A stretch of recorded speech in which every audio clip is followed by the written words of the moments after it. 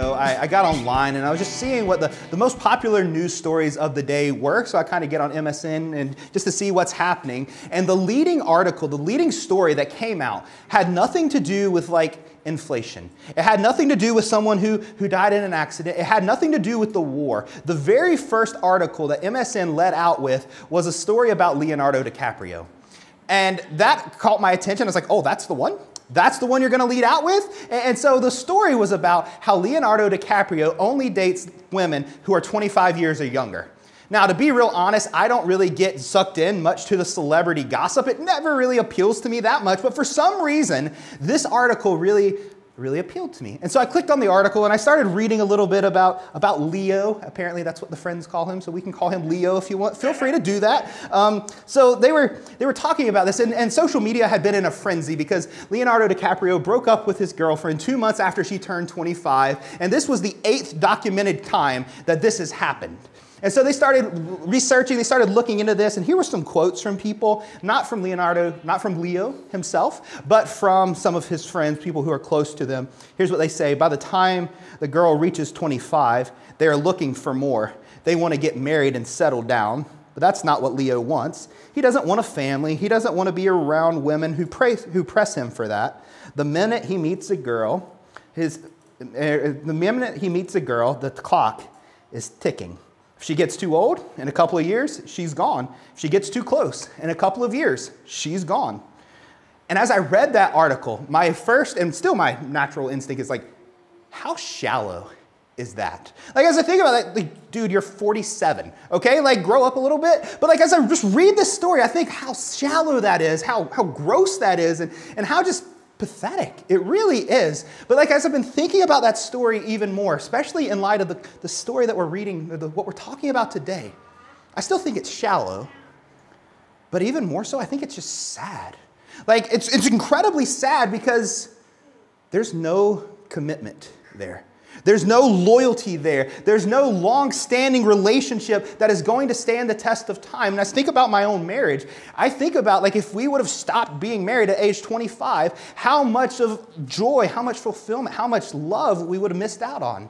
Because if we've gotten older, as we've gotten to know each other more, if we've been in this covenant, this relationship together, the more we begin to learn each other. We learn the things that aggravate each other. We learn the things that bring each other joy. And most days we do less of the things that aggravate each other and more of the things that bring us joy. But if you guys think about this, think about these relationships that you've had, the longer you've been, even if it's just a friendship, the longer that you're friends with people, the longer you're in this committed friendship, this committed relationship, the sweeter it becomes, the more joyful it becomes. As you think about marriage, and as I think about my own marriage, it's not just centered on commitment. It's centered on covenant. And so that's what we're going to talk about today. As we get ready we're finishing up the survey of the chapters of Deuteronomy, and then we'll look at the book as a whole next week. But as we do, we're going to look at this through the lens of covenant and the way that we are invited to know God. So if you're taking notes and want to make sure that you're understanding where we're at, is we are invited to know God through his covenant. So covenant is a means to knowing God. So if you look at chapter 29, verse 1 of Deuteronomy, here's how it starts out. It says this: "These are the terms of the covenant the Lord commanded Moses to make with the Israelites while they were in the land of Moab, in addition to the covenant he made with them at Mount Sinai." Now, as you read through that, we're going to find the word covenant pop up 2 different times. And I don't know about you, but covenant isn't really a word that I use too terribly often. It's one that's more just kind of, we relegate, we say, okay, this is a Bible word. I don't go to my kids and say, hey, I covenant you this. You can covenant me on this. I don't say that. When we talk to our boss, we don't say, hey, I've got it, I covenant you. We don't really use that word a whole lot, and so maybe it's one you read it and you're just kind of oh, sure, that's a good word, a Bible word, but we fail to really grasp what begins to happen. And so this is actually a really powerful word. If you read through the Old Testament, 283 times this word pops up. So 283 times the word covenant comes up. 27 times in the book of Deuteronomy, we're going to find the word covenant. That is tied for the most as is in Genesis, when the world gets started. 27 times in Genesis, 27 times in Deuteronomy, we find this word covenant. And if we were going to flip all the way back to the beginning of the Bible, in Genesis chapter 6, the first place we see this word, it's when God is speaking to Noah. And he's having this conversation about how wicked the people have become. And he's told Noah, you're going to build this ark, and this is the size that the ark is going to be. And here's what he says. The Lord says this, look, I am about to cover the earth with a flood that will destroy every living thing that breathes. Everything on earth will die. But here it is. But I will confirm my covenant with you. So enter the boat, you and your wife and your sons and their wives. And so here's what we see.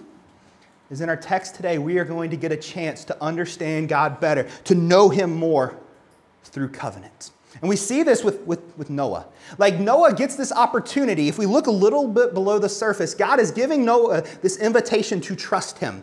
He said, hey, I am going to wipe out everything. I am going to destroy everything, but I am going to make a covenant with you that you're going to live. I'm going to make a covenant with you that you are going to survive this. And it's really easy for Noah to have tangible proof of whether God is going to keep his covenant or not, right? Because he's still alive. Like it's going to be black or white whether God is going to keep his covenant. Is he going to keep his promises? Is he going to keep this commitment to what God has said he's going to do? And so some other ways to kind of think through covenant, maybe just some words that might be helpful for us to kind of wrap our minds around this is that of a treaty or an agreement. So maybe think like this two parties make this political agreement. Like we won't attack you, you won't attack us, everything's going to be happy. If we get attacked, you help us. If you get attacked, we help you. Like maybe that's a word we begin to see, or maybe even this pledge that you're going to do. Another way of thinking of this maybe is in terms of a contract.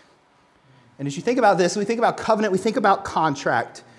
But there's treaty, there's pledge, there's agreement, there's contract. But the thing is, none of those words grasp the depth, the beauty, the fullness of this word covenant. Like this, it's just something so much more. Let's just take contract and covenant for just a minute. So they differ in a few areas. So contracts are made as like a pledge in exchange for promises. This is a contract. Whereas a covenant is just the solemn oath that you are making. See the difference? Little bit different.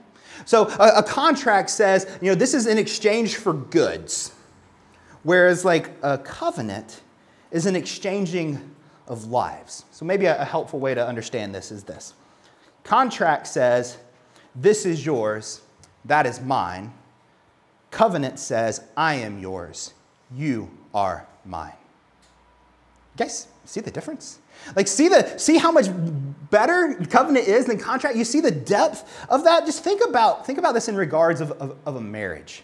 Like think of how messy and how terrible a marriage would be if it is nothing more than contractual obligations. If it is nothing more than a contract. Okay, I'll do the dishes only if you cook supper.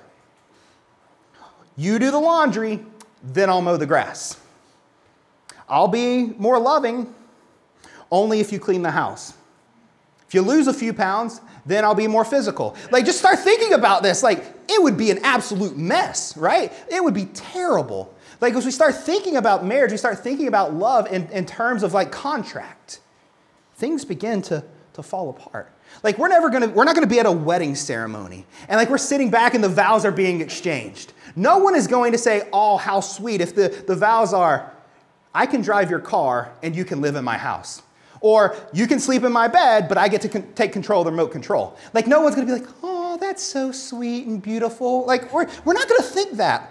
Why? Because that's not the way marriage works. It's not the way relationship works. Contract is marketplace. And covenant is more of marriage. So it's relational. It's this beautiful picture that we begin to see. Contract is you do this, then I'll do that. Covenant says for better, for worse, in sickness and in health, for richer or for poorer. Marriages fail because they become contract, like a contract, rather than a covenant. And so we see there's this beautiful sense, we see this in marriage. It's one of the things in Ephesians 5. It talks about we see the mystery of Christ through the context of marriage. And as we read through the Bible, there's a number of different covenants that's made. One that's in particular is the one that Ruth makes with her mother-in-law.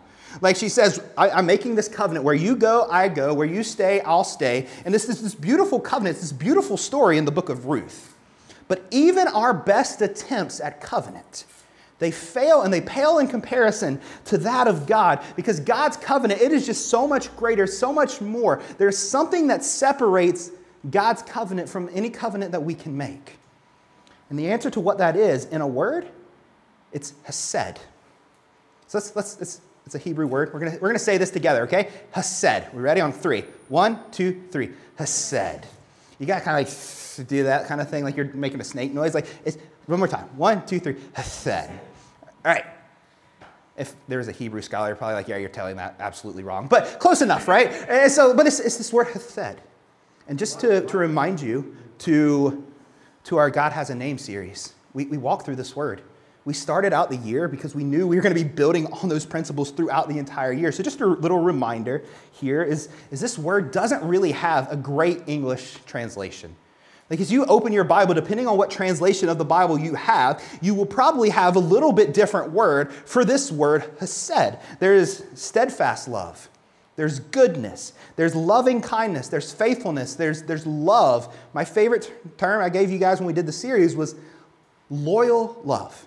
And that's what we're beginning to see, because deep down, this is what we long for. We long for this loyal love because we know affection, we know feelings, we know attraction begins to fade. And what we all long for is hesed. What we long for is this loyal love, this deep love, not out of obligation, but out of commitment, out of covenant. So what separates God's love, what separates us, his covenant, is his hesed. It's relational, not transactional. And the thing is, as we begin to grasp this understanding of God's covenant, as we begin to look at entering into God's covenant, we see this covenant that he has made with us. It has no other choice but to change the way that we view him, than to change the way that we know him, because it's so different than anything we know. When times get tough, God won't walk out on you. He won't leave you on red. He's not gonna quit on you. He's not gonna dump you and walk away. That's not gonna happen. Because God, he's hesed. He has this loyal love. And unlike other covenants, contracts, or agreements, here's the thing. God's covenant is rooted in his unchanging, unfailing, and perfect love. Literally could just say it's rooted in hesed. Because that's what it is. His contract, his covenant, they are rooted deeply in these things, in his love for us, his loyal love. And so one of the things that I've been doing throughout this series is each morning I've been reading through a chapter of Deuteronomy. So I've been trying to read through the book of Deuteronomy as we've been going through this series. So I've done it 1.5 times now. And last week I read through this passage and I read through Deuteronomy 9. And there's this little statement that happens in the book of Deuteronomy 9, verses 24. And here's what it says. Moses says this about the people. You have been rebelling against the Lord as long as I have known you. You have been rebelling against the Lord as long as I have known you. How long has Moses known them? Most of them forever, right? He's known them their entire lives. So he's saying, you have been rebelling. You have been unfaithful. You have been turning away from him as long as I have known you. And as I was reading through that, I was like, and it's really easy to do this as we read through the book of Deuteronomy. You guys are terrible. You are awful people. But for some reason, when I read through this text, it was just this light bulb moment for me. It's hey, Luke, that's you, buddy. You are them. We are Israel, and not literally Israel, we're not the people of Israel, but metaphorically speaking, we see this playing out here. Is we are them. They are us. We're just like them. This is not a they problem. It's very much a we problem. And it helped me tremendously when I started reading through the book of Deuteronomy, not as a them, but as a me. And seeing what begins to play out and seeing the way that God is giving these invitations, but he's also giving these warnings to me. And so in spite of everything, God knows about us, our stubbornness, our rebellion, our pride, our selfishness, all of our issues that he knows about us, in spite of all of that, he invites us to know him more. He invites us to know him better. He invites us into this covenantal relationship with him so that we can truly get to know him. And the section that we're overviewing, it starts in chapter 27. I think it's really important for us. Let's just look at verses 1 through 10 of chapter 27. See the way that this section starts out. Here's what happens. Then Moses and the leaders of Israel gave this charge to the people. Obey all these commands that I am giving you today. When you cross the Jordan River and enter the land the Lord is giving you, set up some large stones and coat them with plaster. Write this whole body of instruction on them as you cross the river and enter into the land that the Lord your God is giving you, a land flowing of milk and honey, just as the Lord, the God of your ancestors, promised you. When you cross the Jordan, set up these stones at Mount Ebal and coat them with plaster as I am commanding you today. Then build an altar there to the Lord your God using natural, uncut stones. You must not shape the stones with an iron tool. Build the altar of uncut stones and use it to offer burnt offerings to the Lord your God. Also sacrifice peace offerings on it and celebrate by feasting there before the Lord. You must clearly write all the instructions on the stones coated with plaster. Then Moses and the Levitical priests addressed all of Israel as follows. O Israel, be quiet and listen. Today we have become the people of the Lord your God. So you must obey the Lord your God by keeping all these commandments and decrees that I am giving you today. So I just want to make sure we understand what's happening here. What Moses is laying out is he's talking about crossing the Jordan River. He's talking about getting to this land flowing with milk and honey, this land that God has promised them. So what he's saying is like when you get into the promised land, this promised land has been over 400 years in the making. God made this promise all the way back to Abraham. And now it is finally getting ready to come true. Today is the day. We're getting ready to cross the Jordan River. And as soon as you do, you're going to stop. You're not going to go and enjoy the bountiful land. You're not just going to go to the land flowing with milk and honey. The first thing that you are going to do as soon as you get your feet out of the river is we are stopping and we are going to build an altar. And we are going to coat it with plaster and we're going to write down every single thing that we have just heard. Like, you guys get that? Like, they have been waiting so long to get into this land. They're so excited. And the first thing that they are going to do is they are going to stop. And they are going to remember the covenant. The first thing that they are going to do when they get into this land is they are going to be reminded of what God has called them to do. The very first thing that they are going to do is recommit to his commitment. And I think that's so significant for us. It's like why is God telling them to do this? Because he knows. He knows the temptation that they are going to face. He knows the challenges that are going to face them as they cross into this land. He knows that life is going to be different than they have ever seen before and that they have to recommit themselves to him. They have to do this. The very first thing they have to do when they cross that threshold of the promised land is recommit themselves to God. And here's the thing, as we begin to read through the book of Deuteronomy as a whole, as we begin to take it all together, we find out that this is not just a one-time thing that Israel is to do. Israel isn't to stop and to be reminded of God's goodness and what he has done for them, or be reminded of the covenant one time. No, this is meant to be an every single day thing. In Deuteronomy 11, verses 18 through 20, it says this. He says, "So commit yourselves wholeheartedly to these words of mine. Tie them on your hands and wear them on your forearms or your forehead as a reminder. Teach them to your children. Talk about them when you're at home and when you're on the road, when you're going to bed and when you're getting up. Write them on the doorpost of your house and on your gates." In a few weeks, we're going to study Deuteronomy 6. That same passage is going to come up again. But it's this reminder. Is every single day we need to remember. Every single day, we need to be recommitted to God's commitment. Every single day, we need to be reminded of his covenant. And get this, when you lay down, most of us sleep every single day, unless you're like an insomniac. Most of us sleep every day.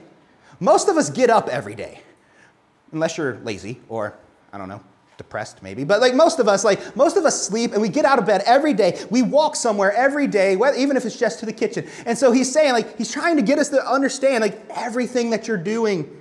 Make sure that you're remembering these things. Make sure you're remembering these covenants. Make sure you're remembering these commands. And I think it's really significant for us to do this every single day. Before Israel was to breach the threshold of the promised land, they were to stop and to remember. Before you breach the threshold of your bedroom door, stop and remember. Before you walk out of the door to go to work, stop and remember. Stop and be reminded of God's goodness and God's faithfulness and of the covenant. Recommit to Him. The book of 1 Corinthians, it says, Paul writes this simple statement, I die daily. It's just this decision every single day. When I wake up, I am going to submit myself to the Lord. And perhaps you know this because the way that you start your day, and research backs this up, the way we start our day often sets the mood for the day. You guys can think through this in your own life. On Friday, I don't know if you guys noticed, Emma has this lovely plaster on her forehead. So on Friday morning, Tiffany and Emma got up out of bed before me, and I was still laying in bed. And I doze off back to sleep, and the next thing I hear is screaming, and then I hear, Luke! And so I'm jumping out of bed and stumbling around, and then I go and try to see what's wrong. And we meet at the door frame, and there's just blood pouring everywhere off of Emma. She had fallen, hit her head on the radiator, split her head open. It was great, but not really. But we just go into trauma mode and go into the bathroom. I clean her head up, I get it plastered up, I get it to stop bleeding. We take her to the doctor. They glue her forehead together, and everything's fine. Within 5 minutes, she wasn't hurting anymore, and within 2 hours, she was all glued up. Everything was good to go. But that whole day, I was just on edge. That whole day, I was just a little bit jittery. It wasn't even from the coffee either. I was just a little bit jittery. I was just a little bit on edge because my morning had started out a little crazy. And it's not just when Emma falls and hits her head. Sometimes if I flip over on my phone and I look to see if my sports team won. And if they lose, I'm a little bit grumpy when I wake up in the morning. Or if I somehow flip on social media and see something crazy that's going on, I automatically start comparing my life to someone else. And, look what they're having for breakfast. And here I am having porridge again. And I start to feel this way. And so the way that we start our days begins to set the mood for the way that we begin to take our day. Can I just recommend something for all of us? Before we cross the threshold of wherever it may be, what if we open the Word of God and remember the covenant? Recommit to His Word. Read that before we do anything else. Before we do anything at all, we're going to commit ourselves to hearing the Word of God. Let that be the first thing that enters our mind for the day. Not what Leonardo DiCaprio is doing with somebody else. Let what God has done for us and what God is doing, what God wants from us, let that be the first thing that penetrates our hearts and our minds for the day. So Israel is told that, as soon as you cross over, remember what God has done. I don't know if you guys are big readers in the room. Anybody a big reader, love reading? So this week I was reading another MSN article about book series that started out really well, but ended terribly. And so maybe some of you guys can have a few of these in your mind, right? Okay, one of the first one that they listed on this series or this article was the Bridget Jones series. I don't know if anyone has read that. I haven't, but apparently it starts out really well. But then it literally is just a repeat of the same story again and again and again. In the third book, she's 40 years old doing the exact same thing, even more ridiculous and unbelievable, but yet she never matures, she never grows up. That was one of the top things that people were wrote. And here's actually what one critic said. It says, this book series is like listening to someone who had perfect pitch and now can't sing a single note. Pretty harsh. Another one was the Divergent series. I can testify for this one because I can testify for this because I read this series. The first book, pretty good. Divergent was pretty good. Insurgent, it's fine. And then you get to Allegiant, and you're just what just happened? Halfway through the book, the plot falls apart, and she's just pulling out random things, and we finish the book, and you're just I don't really know what just happened there. But I don't know. And another one was the Harry Potter series. It's hard to pick on this when you've sold 500 million books, but like people say, like, and it's mostly centered on the fact that they don't like who the characters end up with. Like they should have ended up with someone else. And but we think about these series, these books that started out well, but ended poorly. Did anyone as a kid ever do one of those you choose the ending books? You guys know what I'm talking about? Choose your own ending. So what would happen is in the book, there would be about a dozen, maybe about 25. There's a lot of different options of how you can choose for the story to play out. So if you're reading through this book, you'll get to page 4, and it'll say, if you want this to happen, go to page 18. If you decide to do this, go to page 22. And that just continues on through the book. And there's about 50 different scenarios, 50 different endings that can happen. So you get to choose. If you don't like it, just step back, go back a few pages, and try again. And here's what God is doing for the people of Israel. He is telling them, hey guys, you get to pick the ending. You get to see how the story plays out. It's up to you of how this is going to end. It's up to you how your time in the promised land is going to go. You get to choose which way this is going to go. It is either going to be one of blessing or one of curses. So let's look at chapter 28. Chapter 28, it's a lovely read. It's dedicated all to blessings and mostly curses, but we're not going to read all of it together. But the first part, verses 1 through 12, or 1 through 14, is about the blessing. So I'm just going to mention a few of the blessings here. It says this, the Lord will conquer your enemies when they attack you. Sign me up for that. The Lord will guarantee a blessing on everything you do and fill your storehouse with grain. Cool, let's do that. Verse 11, the Lord will give you prosperity in the land, blessing you with many children, numerous livestock, and abundant crops. Sounds good. He will bless the work that you do. Sign me up, right? Sounds good, God. But then he goes on to say, but wait, if you do not follow me, if you do not keep your end of the covenant, if you choose a different ending, here's what's going to happen. Let's look at some of the curses. The Lord himself will send send on you curses, confusion, and frustration, everything you do. The Lord will afflict you with diseases until none of you are left. No, thank you. The Lord will cause you to be defeated by your enemies. How about this one? Anybody want this one? Your corpses will be food for the scavenging bird and the wild animals. I don't think any of us are saying sign us up for that. Verse 27, the Lord will afflict you with boils of Egypt, with tumors, with scurvy, and the itch, from which you cannot be cured. No thanks. The Lord will strike you with madness, blindness, and panic. What about this one in verse 30? You will be engaged to a woman, but another man will sleep with her. You will build a house, but someone else will live in it. You will plant a vineyard, but you will never be able to enjoy its fruits. No thanks. The blessings sound good, but the curses, not so much. 14 blessings, 32 curses. And maybe there's a lesson there, but we're not gonna get there. But like, here's what we begin to see is like, we get to choice. We get to choose. Is it going to be blessings or is it going to be curses? And maybe as we read through those curses, maybe you're like me and you think to yourself, why would anyone choose that? Like, I don't even know what scurvy is. I don't want it. Like, why would anyone choose that? Why would anyone choose these curses? But once again, I'm reminded that I'm Israel, that these are me.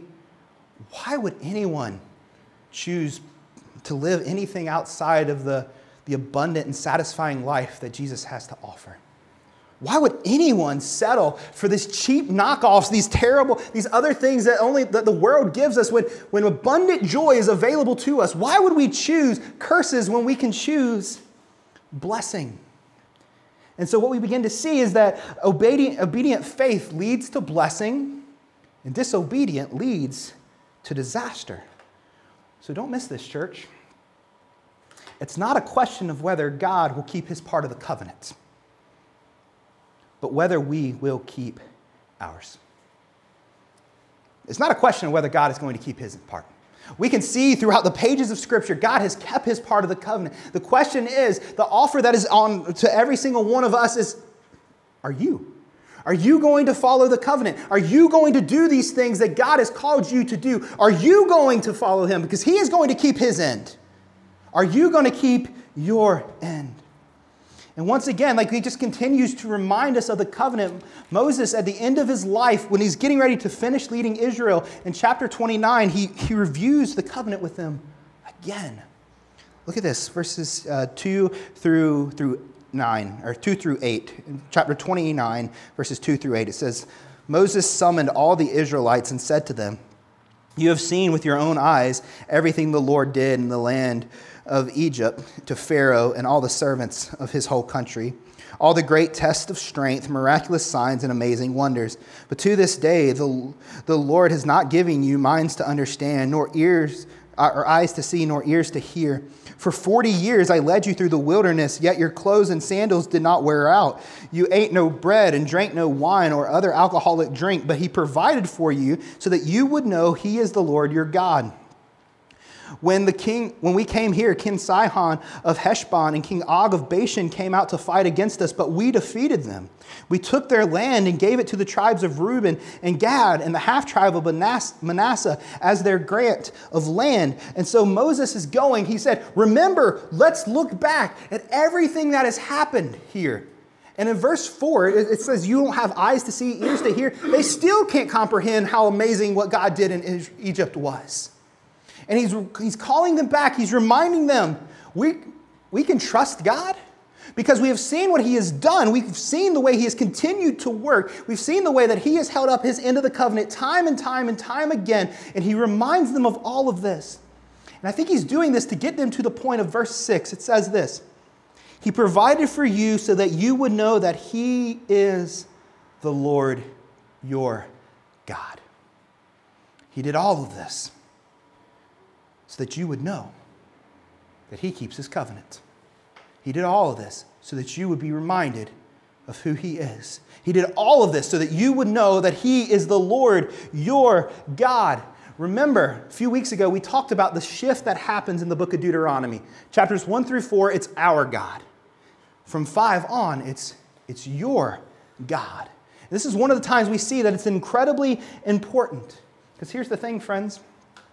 In the end, we must learn to trust God. In the end, we must learn to trust God. It's no longer about Moses' trust. It's no longer about the covenant that Moses has made. It's no longer about the trust that your friend has. It's no longer about the trust of your pastor. At the end of the day, it's all about our trust. Are we going to trust him? So the Lord does these things so that we would know that he is the Lord, our God. Guys, we've been invited into this. We have been invited to know God. What the entire book is about is this invitation to know him. We are being welcomed into this incredible thing, this incredible covenant. Let's keep reading in chapter 29, verses 9 through 14. He says, "Therefore, obey the terms of the covenant, and so that you will prosper in everything you do. All of you, tribal leaders, elders, officers, and all men of Israel, are standing here today in the presence of the Lord your God. Your little ones and your wives are among you, as well as foreigners living among you who chop your wood and carry your water. You are standing here today to enter into the covenant of the Lord your God. The Lord is making this covenant, including the curses. By entering into this covenant today, he will establish you as his people and confirm that he is your God, just as he promised you and as he swore to your ancestors, Abraham, Isaac, and Jacob. But you are not the only one with whom I am making this covenant with its curses. I am making this covenant both to you who stand here today in the presence of the Lord and also the future generations who are not standing here." Catch this again. Do not miss verse 13. And verse 15. Like these are so important. I have this whole section highlighted. These are underlined. Look at 15 again. It says, "I am making this covenant both with you who are standing here today in the presence of the Lord your God, and also with the future generations who are not standing here today." God is in this for the long haul. He's in. He is not giving up on this covenant. He is committed to this for the long haul. But I think also for us in verse 13, it's so important. He says, he will establish you as his people and confirm that he is your God. God desires to be your God and for us to be his people. Guys, don't miss that. God wants you. God is inviting you. God wants to be your God. He wants you to be his people, his person. He wants you to be his. There's this invitation that has been given to each of us. We're invited to truly know God. He wants to be with us. And so when we enter into this relationship, as we enter into this covenant, what we begin to see is not only does God keep his promises, but also that he's long-suffering, that he's in this for the long haul, that he is committed to this. Regardless of what happens, if we read through the Old Testament, we see how long-suffering God is.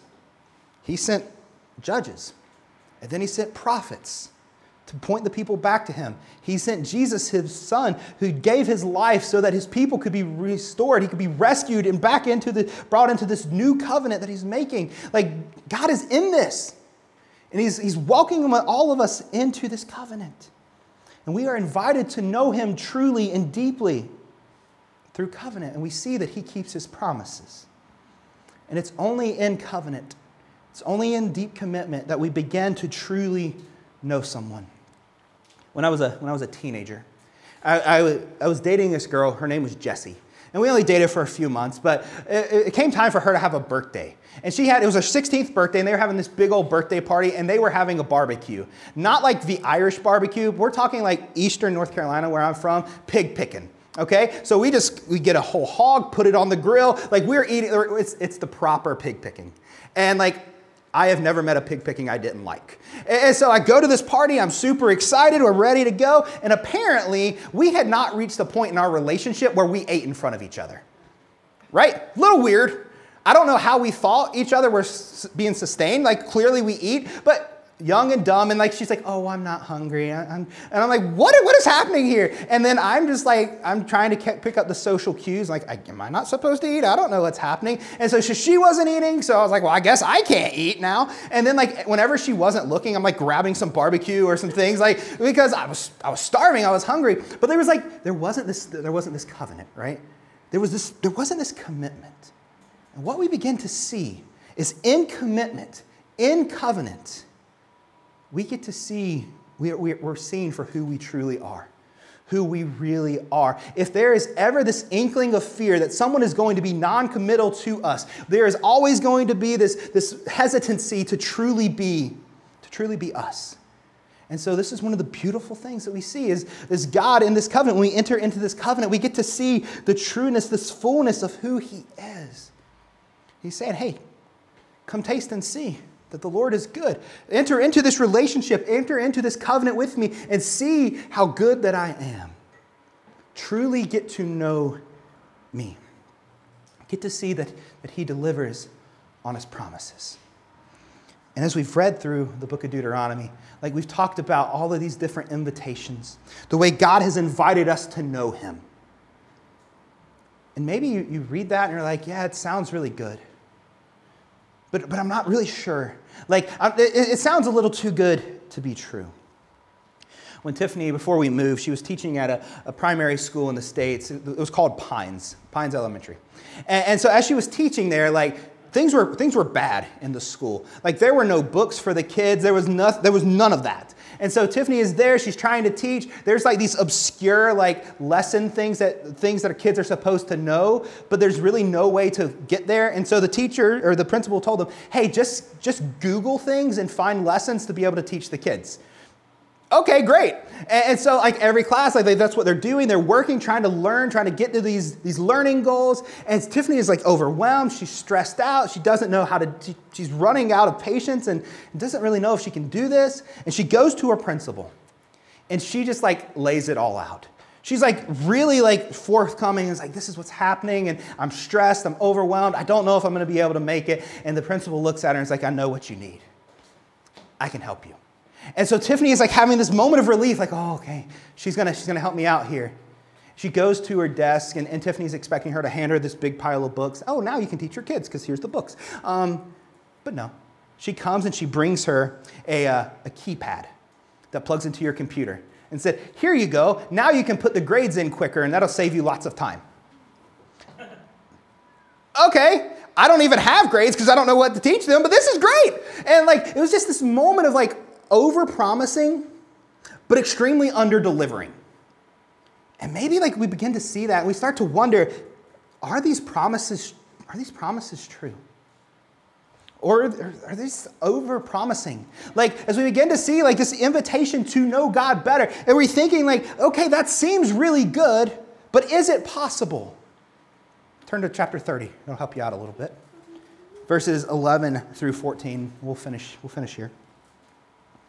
It says this command I am giving you today is not too difficult for you. It's not beyond your reach. It is not kept in heaven, so distant that you must ask, who will go up to heaven and bring it down so that we can hear and obey it? It is not kept beyond the sea, so far away that we must ask, who will cross the sea to bring it to us so that we can hear it and obey it? No, this message is very close at hand.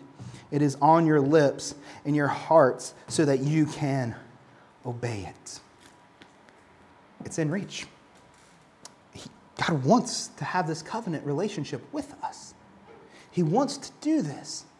As we begin to read through the story, as we continue to look through the story of Israel, we know, like, Israel messes up.